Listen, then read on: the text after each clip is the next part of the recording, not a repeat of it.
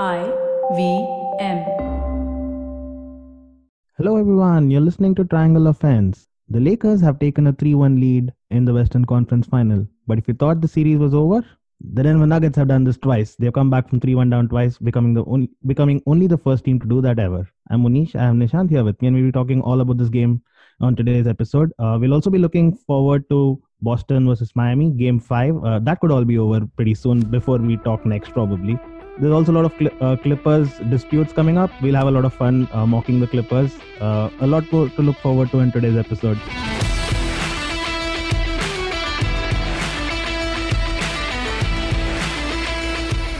But first up, we'll talk about the Lakers. We have Nishant, who's super excited as a Lakers fan. One step in the finals. They haven't been in the NBA finals since 2010. Great times as a Lakers fan. All yours. Hey Manish, I'm excited. I'm happy, true, but I think the way the game played out, I'm a lot more relieved than I am excited because, man, these Nuggets they just don't give up, do they? Now every game you think halftime lead, now it's too much for them to come back, and then they come back, and then you think, okay, early in the fourth quarter, Lakers pulled away again. There's a lead, and again they come back, and they've got it's always somebody or the other. Today Jokic disappeared largely because he was in foul trouble, and so he was on the bench, which I didn't fully understand that plan, by the way. Like, you're saving him as if there's still 2 quarters left in the game. It's the last quarter. It's do or die. I mean, he comes on and he either scores or he gets fouled out, which if he gets fouled out, effectively, either way, he's doing the same thing by sitting on the bench right now. He's not really contributing anyway. So I didn't quite get that strategy, but he was missing. But then Jamal Murray goes and has himself a game. Jeremy Grant again chips in with a few points. Michael Porter Jr. made clutch shots in the third. It's always somebody or the other with this team, but they find a way to keep themselves within a couple of shots or a couple of possessions of victory always. And so until really the last tip, last throw in, you really have no clue whether these guys are down and out or not. So again, a valiant effort by the Nuggets, but the Lakers prevailed largely through grit, leadership experience in the fourth quarter, Anthony Davis making clutch plays again, and surprisingly, Dwight Howard, who got a start in this game, a rare start for him, with some tremendous energy. He had a double-double before the half. Yesterday, we were talking about if Anthony Davis has a double-double at the half, it's over for the Nuggets. Not quite. Anthony Davis scored a bucket load of points, but it was Dwight Howard that had the double-double. Great energy right at the start. A lot of those rebounds in that double-double coming from offensive rebounds, and almost all of them resulted in second chance points, not just opportunities. And that ultimately proved to be the difference. That cushion in the first quarter carried all the way through. You're right. I think for a team like Denver, you need that kind of a bullying kind of character in the right under the rim, and that's what Anthony Davis was doing all this while. And Denver didn't have an answer to him. And when he slept, they kind of dominated the game. And that's what Dwight Howard did today. You were right in the fact that Dwight Howard had 6 offensive rebounds. That's as many as Denver Nuggets as a team had. So his presence was purely felt. His experience of being in the stage before and getting the job done kind of showed. It was a very weird game though. Very few 3-pointed attempts. I think there were as many 58 3-point attempts. That's as many as Houston Rockets put up in one match by themselves, right? Jamal Murray, who's been shooting threes for fun, he didn't have a single 3-pointer. LeBron James had one. AD had one. Jokic had 2. And that's all. That's like 4 3-pointers in themselves. KCP scoring 50% of all of Lakers 3-pointers. Kind of a weird game that not many 3-point attempts this, given that how these teams have been playing in the past. Yeah, I think the defenses were a lot tighter. Both teams now realize that this series is going to be a lot closer. Even if the final outcome and the number of games in which the series is decided doesn't reflect it, every game is going to be a very, very close fought contest. And the defenses were a lot tighter. Perimeter defenses were a lot better. And the three, it just wasn't dropping for either team, really. Nobody except Michael Porter Jr. really got hot from the 3-point line. And even Michael Porter, for a brief spell, he hit 3 out of 6 overall. But it really wasn't dropping for any of the other guys. Jokic really couldn't get it going. Jamal Murray also wasn't shooting great. Nor was Anthony Davis, LeBron. None of these guys really had it going. That's credit both to the defense and in some part just shooters got cold. So this game was largely about the mid-range and points in the paint and finishing at the rim. And you'd expect then that it's a shootout between AD and Jokic with LeBron chipping in. But Jamal Murray had something to say, and he made some unbelievable shots in the paint, in and out, reverse layups, on LeBron, shot fake, in the air adjustment, kind of like Michael Jordan back in the day. I've only ever seen Michael Jordan or Kobe Bryant make shots like that this deep into the playoffs. So that kind of blew my mind. But this was largely a game about inside scoring rather than outside scoring, because nobody was shooting it particularly well, and the perimeter defenses were strong. And that's where it just became all the more pivotal, because the number of offensive rebounds that the Lakers had, it just put the game out of reach for the Denver Nuggets, and the Lakers also out-rebounded the Nuggets overall by around 8 rebounds. So this was kind of a reverse of the previous game, where rebounds were largely what gave Denver Nuggets the edge. I think Lakers reversed this trend, and it started early in the first quarter, and that's where Dwight Howard's role was so pivotal in securing this win. In a game that's largely dependent on inside scoring, it's then going to also be a game that's decided largely by defenses, and the Lakers defense was just that bit more gritty.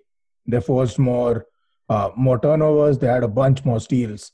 They filled those passing lanes. Anytime that the ball went out of Jamal Murray's hands, that was a liability for a pick, for a steal or a turnover. Anytime that Jamal Murray shot it, that was a bucket, and that was pretty much the entire game. So Lakers overall did a great job. Again, a bunch of players stepped up. I thought KCP had a great game. I thought Rondo was phenomenal as always in the fourth quarter.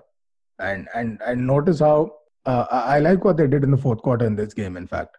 So instead of putting the burden of playmaking on LeBron, what they did was they treated LeBron and AD as two elite scoring options. And throughout the fourth quarter, put the ball in Rondo's hands. They said, you make plays happen. And make plays happen he did.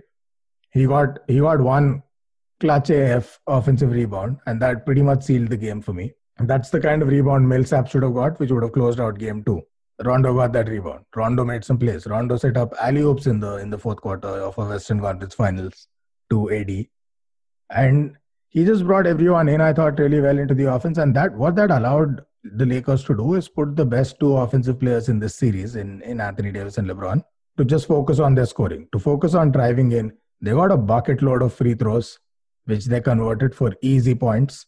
And that's really where the Lakers created that second set of difference. After second chance opportunities came the free throws, where both AD and LeBron took a bunch of free throws. A lot of them came in the fourth. And a lot of them came because they were driving to the basket. This aggressive approach also put Jokic in foul trouble, kept him out for most of the fourth quarter. And that was pretty much the ball game. So it's such a luxury for the Lakers to have Rondo back in his playoff Rondo form, because it then allows their best two players to just be offensive weapons and not worry about anything else. Yeah, that's an interesting story, right? It would have been fun if Boston Celtics could reach the final, because Rondo against the Celtics in the final would have been quite a narrative, because he'd probably become the first player to win a championship for both the Lakers and the Celtics, two rival clubs, and to win them for them both would be quite a narrative. And if he did it against the Celtics, that would have made it even more interesting. But it doesn't really look like the Celtics are going to be there in the finals. How good was Jamal Murray? We keep talking about him every single episode. He's risen up to the occasion. Today, he was playing against LeBron James as if LeBron James was a rookie. How good was that reverse layup? I have never seen anything like that against LeBron. And wow, and to see it in slow motion was even more wonderful. Yeah, that was, like I said, I've only ever seen Kobe and Jordan hit shots like that this late into the playoff. There was also that shot in the fourth of falling to the left, off balance, weak hand. That was just a one-handed heave layup. That was a mid-range layup, and he hit that swish. Yeah, it's just outstanding offense. There's really nothing more to be said. And like LeBron mentioned in the post-match press con, he's really a triple threat. You've got to commit a double team to him most occasions, because he can then shoot it from the outside. He's got a pretty strong 3-point game. He has a mid-range. We know he has a mid-range. And as he proved in this game, he's outstanding at the rim. He can finish pretty strong in the paint. The only way to negate his paint scoring is now to give him the same level of respect that most elite attacking players get, which is pick him up half court. Have someone trail him half court. Because if he's building momentum to the rim, in a very different way, he's a bit like Giannis, because he then becomes very, very difficult to stop at the rim once he's got momentum, because he makes so many adjustments, shoots with both hands. It's very difficult to stop him there. The only other way is to clog those lanes and force him to stay away from driving. It's kind of similar to how the Lakers defended Westbrook to a large extent. So I think that's pretty much got to be the way they handle Jamal Murray, and that's To some extent, LeBron proved that point in the fourth because they avoided double teaming him. They put LeBron on Jamal Murray in the fourth, and he took on that challenge.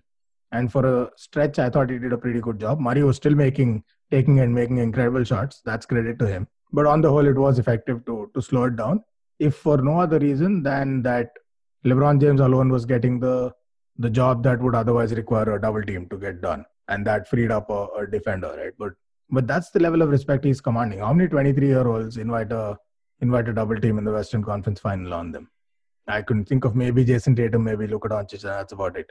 So that's a sign of respect. That's also a reflection of just how potent an offensive weapon he is. And his star just keeps rising and rising. And every time we think there's a ceiling, just like the Denver Nuggets, Jamal Murray rises. And it's probably because Jamal Murray rises that the Denver Nuggets rise. Because this was a game where Jokic just about disappeared in the fourth. I mean, I'm not just talking about stats. He disappeared. Like, he wasn't on the court for most of the fourth because he was in foul trouble on 5 fouls. And yet, this game wasn't decided until the last minute or so. And that's credit to Jamal Murray. Credit to some of the other players also who stepped up on offense. But again, for most of their shots, it was Jamal Murray creating the offense. He was running the plays too. And that's what makes this Denver Nuggets team so strong. Because when you look at some of the other teams in the West, let's say our Dallas Mavericks, that's an all Luka Doncic team.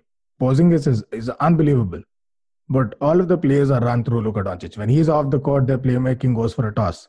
Kind of like how the Lakers were early on in the season when LeBron wasn't on the court. With Denver, you have 2 elite playmakers. You have Jokic, who can get that done.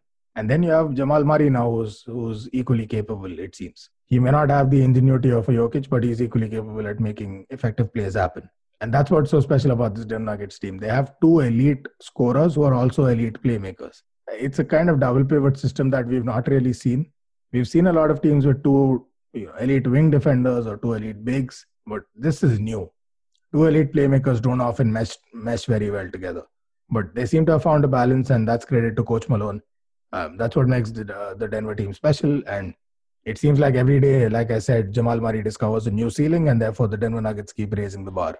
Absolutely. That brings me to my next question. The Nuggets are no strangers to being 3-1 down. They played game 7 in each of their last 4 post-series games. This season, they were 3-1 down and 15 points down in game 5 against Utah. They came back. They were 3-1 down and 15 points down against Clippers in game 5. They came back. They were 15 down in game 6. They came back. They were 12 down in game 7. They came back. So, you know that Denver, when with the back to the wall, they're not going to give up. And even this one looks a bigger mountain to climb. I don't think they're going to lie down and let the Lakers walk over them in game 5. Do you think any chance in it to stretch this to 6? And once it goes to 6, it kind of becomes kind of nervy for the Lakers, right? Yeah, I mean, at this point, anyone would be a fool to say there's no chance, because just the number of times that these guys have proven it. And even in this series, they might have lost the game today. But it wasn't until the last minute that the game was really sealed. It was anybody's game until then, regardless of what advantages, what inches were gained in offensive rebounds and this, that, and the other. They still stayed close. They gave away so many second chance points, so many fast break points, so many free throws. They still stayed close. They always found ways to claw their way back. I'd be a fool to count them out. Anyone would be. But here's where I'm still going to stand by what I said. I had said Lakers in 5. And like I said, worst case, it goes to 6. But the Lakers really don't want it going there, because then the momentum builds, and then the whole world's talking about yet another 3-1 comeback, and just the pressure keeps building up. I think they're aware of that. I think the Lakers have way too many experienced players, and their coach is way too smart to allow this to happen. Their agenda in Game 5 should be come out and go for the kill from the first minute on, and not wait for the fourth quarter to show off your playoff credentials. I don't expect the Denver Nuggets to be able to pull this one off. Unfortunately, as exciting as another 3-1 comeback would be, I think it's too good to be true. And I think unlike the Utah Jazz, like I mentioned yesterday, the Lakers just have too many leaders who are capable of making decisions, calling plays, making adjustments, and counteracting any strategic advantages that the Nuggets are gaining. They have too many leaders on the floor, and they seem to have enough respect and mutual understanding. If one leader is calling the shots and the others kind of go with the flow and back down, like Rondo was clearly calling the shots in the fourth today, and LeBron respects that. He plays in that system, and he's a great team player in that respect. And so they don't have a lot of ego situations going on, which was, I thought, the Clippers' biggest problem. In addition to not having a vocal leader that's also a great player, they either had one or the other. And with the Utah Jazz, that's largely an inexperienced team minus Gobert. And again, there's really no vocal leader, one guy that kind of puts a method to the madness, and when there's chaos, one guy who issues a clarion call. They didn't have that. That the Lakers have. So then it's a much tougher opponent to take down when they're 3-1 up. Somebody's got to pull out the stats on LeBron going 3-1 up. I don't think it'll be very encouraging for the Denver Nuggets. So I don't see, there is an outside chance. Are the team capable of a comeback? Absolutely. But I think largely, even if the Denver Nuggets give it their best, the Lakers have enough to go through in 5. If the Lakers drop game 5, it's largely going to be their own doing. And then the nerves are going to mount. And I fully agree. If this goes to game 6 and beyond, it's anybody's series. And it just gets worse and worse for the Lakers with every passing game after that. Well, for your sake, I hope it ends Lakers in 5. They'll get some good rest before they play Miami Heat, who look pretty confident to wrap it up in 5 themselves. This is as close as a series could get. If you combine the aggregate scores of the teams in 4 games, it's 441-441. Although the results show that Miami have won 3 games. That's as close as it's been. And I think in the end, it comes down to closing down games. And because every game has gone down to the end, in the end, Miami have better closers than Boston Celtics. They have the better leaders to close out those games. And that's where the difference is. And I think they might just finish it off tomorrow because unlike the Denver Nuggets, I don't see Boston Celtics putting up this much of a fight when they're 3-1 down. Yeah, I agree. And I don't think they quite have the personnel yet to really claw their way back now. I think the Miami Heat are too well positioned. And as I've been saying all season, their defense is just too good when they choose to stifle opponents, and they only got stronger when they added Jay Crowder and when they added Iguodala to that defense.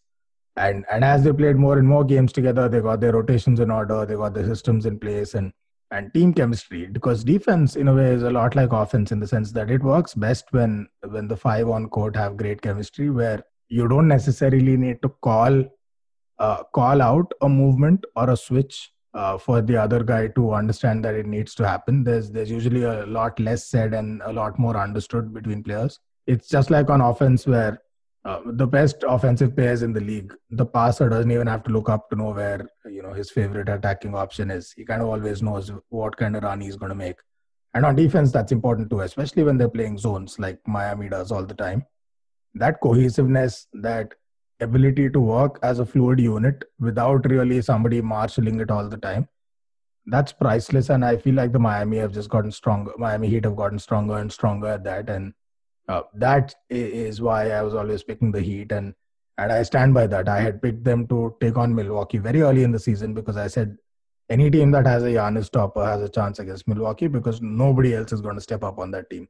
Everyone else is going to choke. And I actually thought Boston had a pretty good chance too if they were to face off against the Bucks. But it was Heat all the way for me against the Bucks. But I must admit, I didn't have the Heat coming out of the East, and they're surprising even me with all of the options. Their defense keeps getting stronger and stronger. Butler just proves everyone wrong every series about all of those franchises that doubted him and tossed him around must be kicking themselves right now, especially the 76ers. Who are just a case study in screwing things up manpower-wise. But full credit to him. And then when you've got players like Tyler Hero emerging and putting up Magic Johnson-like performances, it's just too much. There's too much going on for the Heat right now for the Celtics to really have a say in the narrative of this series. So much like in the West, it's the Heat's series to drop now. And I'd fully expect them to close it out tomorrow. So Heat and 5 then? Absolutely. Right, so Heat and 5 is, I think I switched sides and I think it's going to be Heat and 5. It's kind of me cheating because I was supporting Celtics all along, but I think seeing the way the series is going, I think I should. It's not too late to switch sides. Yeah, the truth is the truth. But that's going to be a fun final, right? LeBron against his old franchise. He has quite a bit of history. It's kind of the franchise that made him a superstar. He was already a great player in the making, but Miami is what elevated him to superstardom. That'll be an interesting narrative, tale, whatever you want to call it. I'm looking forward to that. Yeah, it's a bit of it's one of those rare win-win situations, LeBron and Miami, because it didn't start off very great because it had all the makings of a meme. It started with LeBron's just ridiculous announcement thing where ESPN live broadcast his decision of where he was going to go next. And that was straight out of the Kardashians playbook, and that was just embarrassing, honestly, but that happened. Then he comes, does his press con, and he says, we're going for not one, not two, not three, not four, blah, blah, blah championships. And of course, that didn't happen. So that again was a bit of an overcommitment, but it was a young, enthusiastic talent, and you kind of expect these things.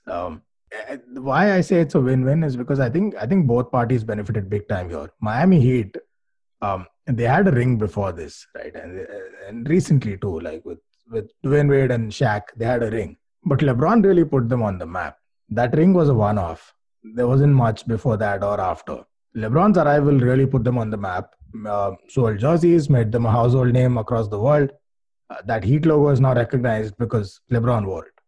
And all of the LeBron photos are recognized. And where LeBron benefited was in Cleveland, he was largely this superstar, amazing talent. Everyone recognized the talent, but could he get it done in the postseason? No. Did the team do him any favors? No, not really. They really didn't build a team that they needed to around LeBron. So it's unfair to say Jordan got it done, LeBron didn't, because Jordan also didn't get it done until they got a Scottie Pippen, until they got a Horace Grant. So it's also the GM that has to take some accountability. But he came to Miami, and in the first season, what happened? They went to the finals predictably because it's the Eastern Conference. You put two superstars, you go to the finals. It's as simple as that.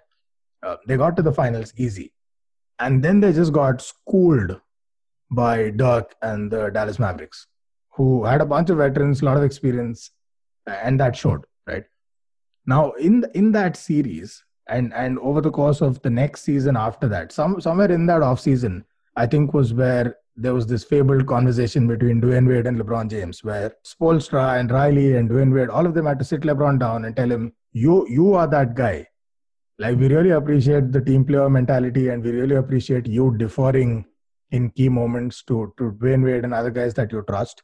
And if you feel like that's the best play to be made, make it. But understand that there is no deferring here. The only way this franchise thrives and wins is when you take over the mantle of the best player. And it's got to be you in those clutch situations. Because Dwayne Wade's not the same player anymore, and his fitness has kind of dropped a bit.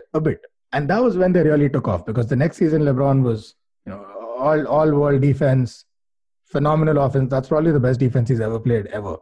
And they just romped home to 2 back-to-back titles and finals MVP for Bron, and I think back-to-back MVPs and all of that. So it was a mutual benefit kind of scenario there with LeBron and the Heat.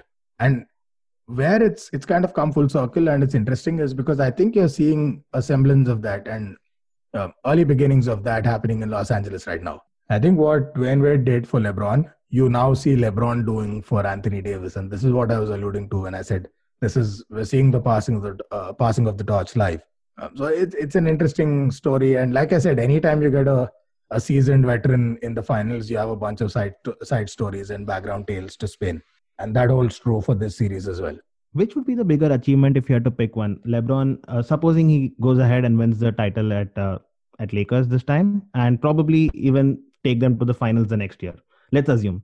Would you think would be the bigger achievement, him rising to superstardom in Miami, or him going back to Cleveland, getting them to 4 finals and winning one of them, coming back from 3-1 themselves, or taking a pretty weak Lakers team, if I could call it that, adding Anthony Davis, building up the Lakers team? Like last season, it was Lakers, it was LeBron and a bunch of guys nobody heard about. And then they added Anthony Davis. They traded a whole world of, they traded 5 draft picks for Anthony Davis. They traded a whole squad for Anthony Davis and built a team, carrying them to the NBA finals. Probably if he gets it done again, which would you rate as a higher achievement? For a vast number of reasons, the Lakers project, and there are so many angles in this narrative, so I'll rifle through them. One, it's the Lakers. You do anything with the Lakers, it's going to carry a lot of press. The only other franchise historically that has the same kind of relevance is the Celtics, but they're not the same anymore. The only other franchise that I can imagine where you can have this much of an impact by winning one ring is New York, but that's not going to happen. So it's the Lakers. They get a lot of press, and it's a huge fan base. So anything that you do in LA gets amplified. That's one. Two, in Miami, the sense was always that he gave up a difficult building project that a lot of old school greats went through. As recently as Kobe Bryant, but as old as Michael Jordan, or even Dwayne Wade in Miami. So the criticism was that he took the easy way out.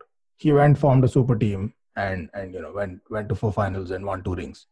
He came back to Cleveland, the team that he left because they really couldn't build a squad worth anything.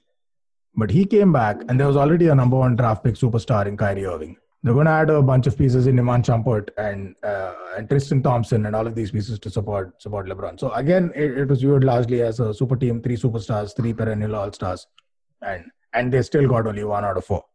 And that's always going to be the one criticism that haunts LeBron James. So for him to come to LA and build something from scratch and add them piece by piece, and still, this is largely not a very strong Lakers team. Rondo showed up in the playoffs before it was a lot weaker. So it was just largely basically LeBron and one other aiding superstar, something that a lot of teams have in common. So you can't really say LeBron had an unfair advantage, though AD is an unfair advantage.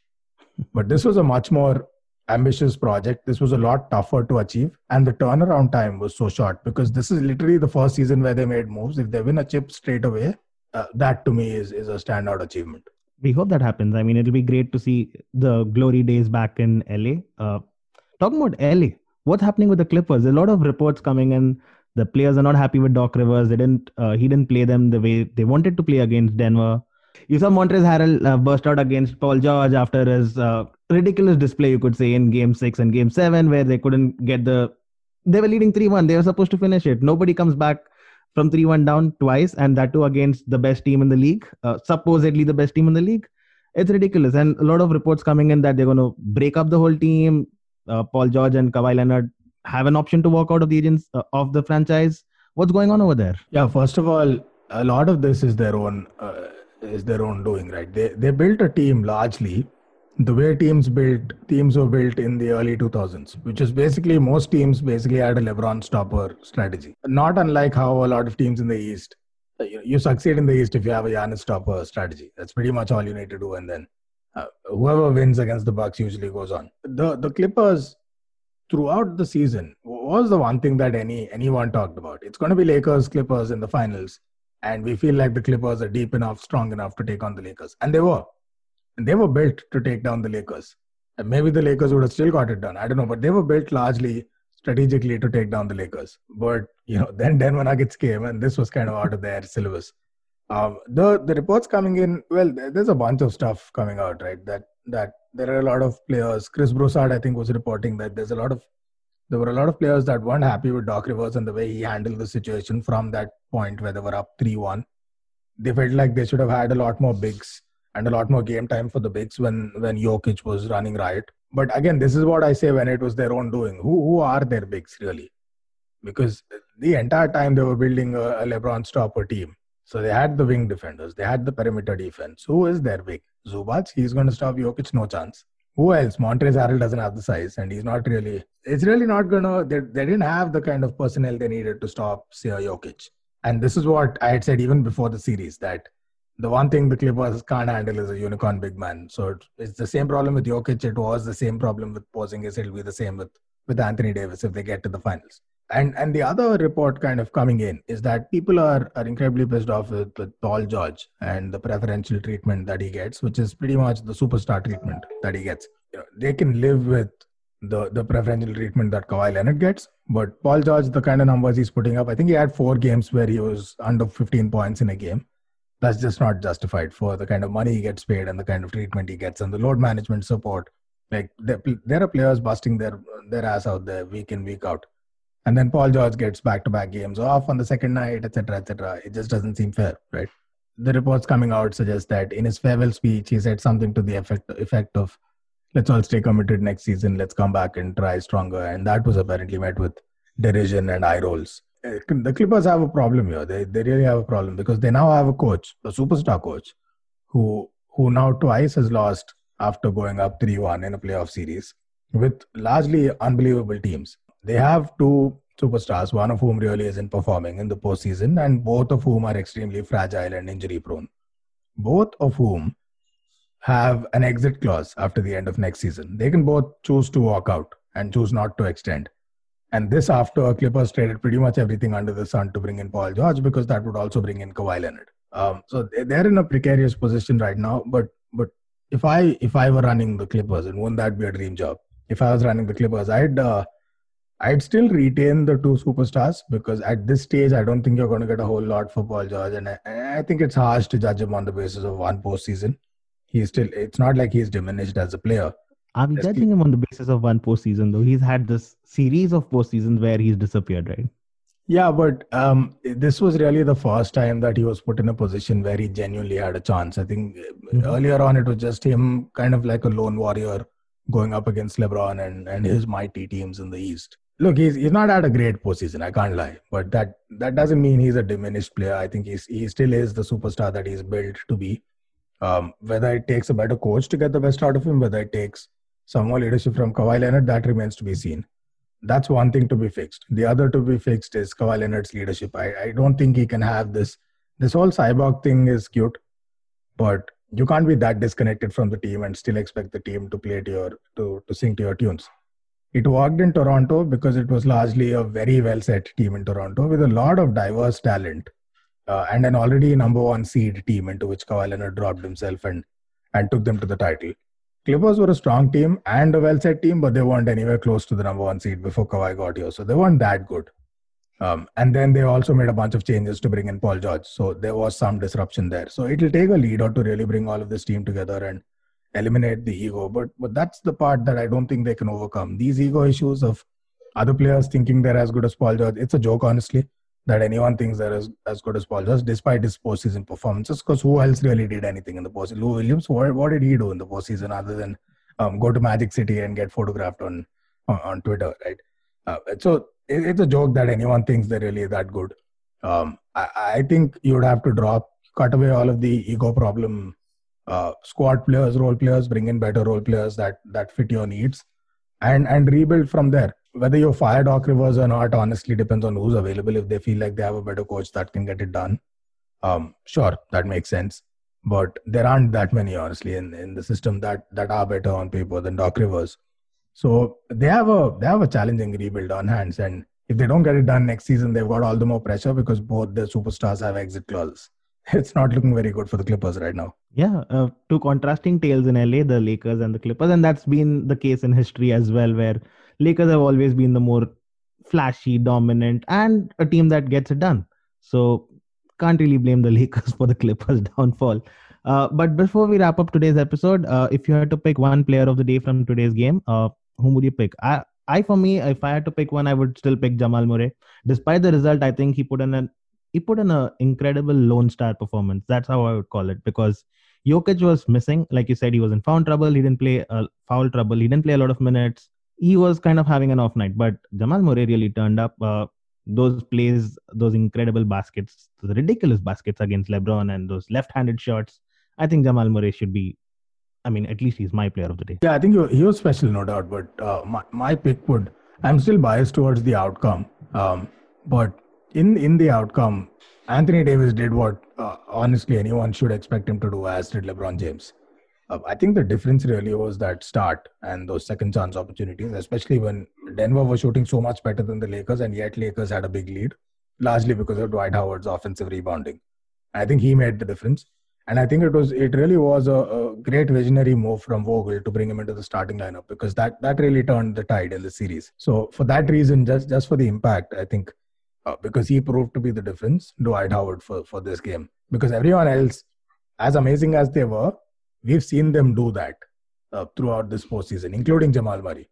But Dwight Howard, this was another angle that Vogel added, and this was a surprise element that he threw, which forced the Denver Nuggets to adjust on the fly, and it was too late. By the time they adjusted, they were already down by 10. Agreed. I mean, hard to debate that. Dwight Howard making a special appearance, and this was fun. I think we'll know kind of where the Eastern Conference is heading. It might all be over. Miami Heat might come out as the Eastern Conference champion. That's going to be an exciting game. Anyways, it's going to be close, but I don't expect Boston to put up a fight. If they do, great. We have much more to talk about. Yeah, sounds good. See you tomorrow. See you. Bye. Bye.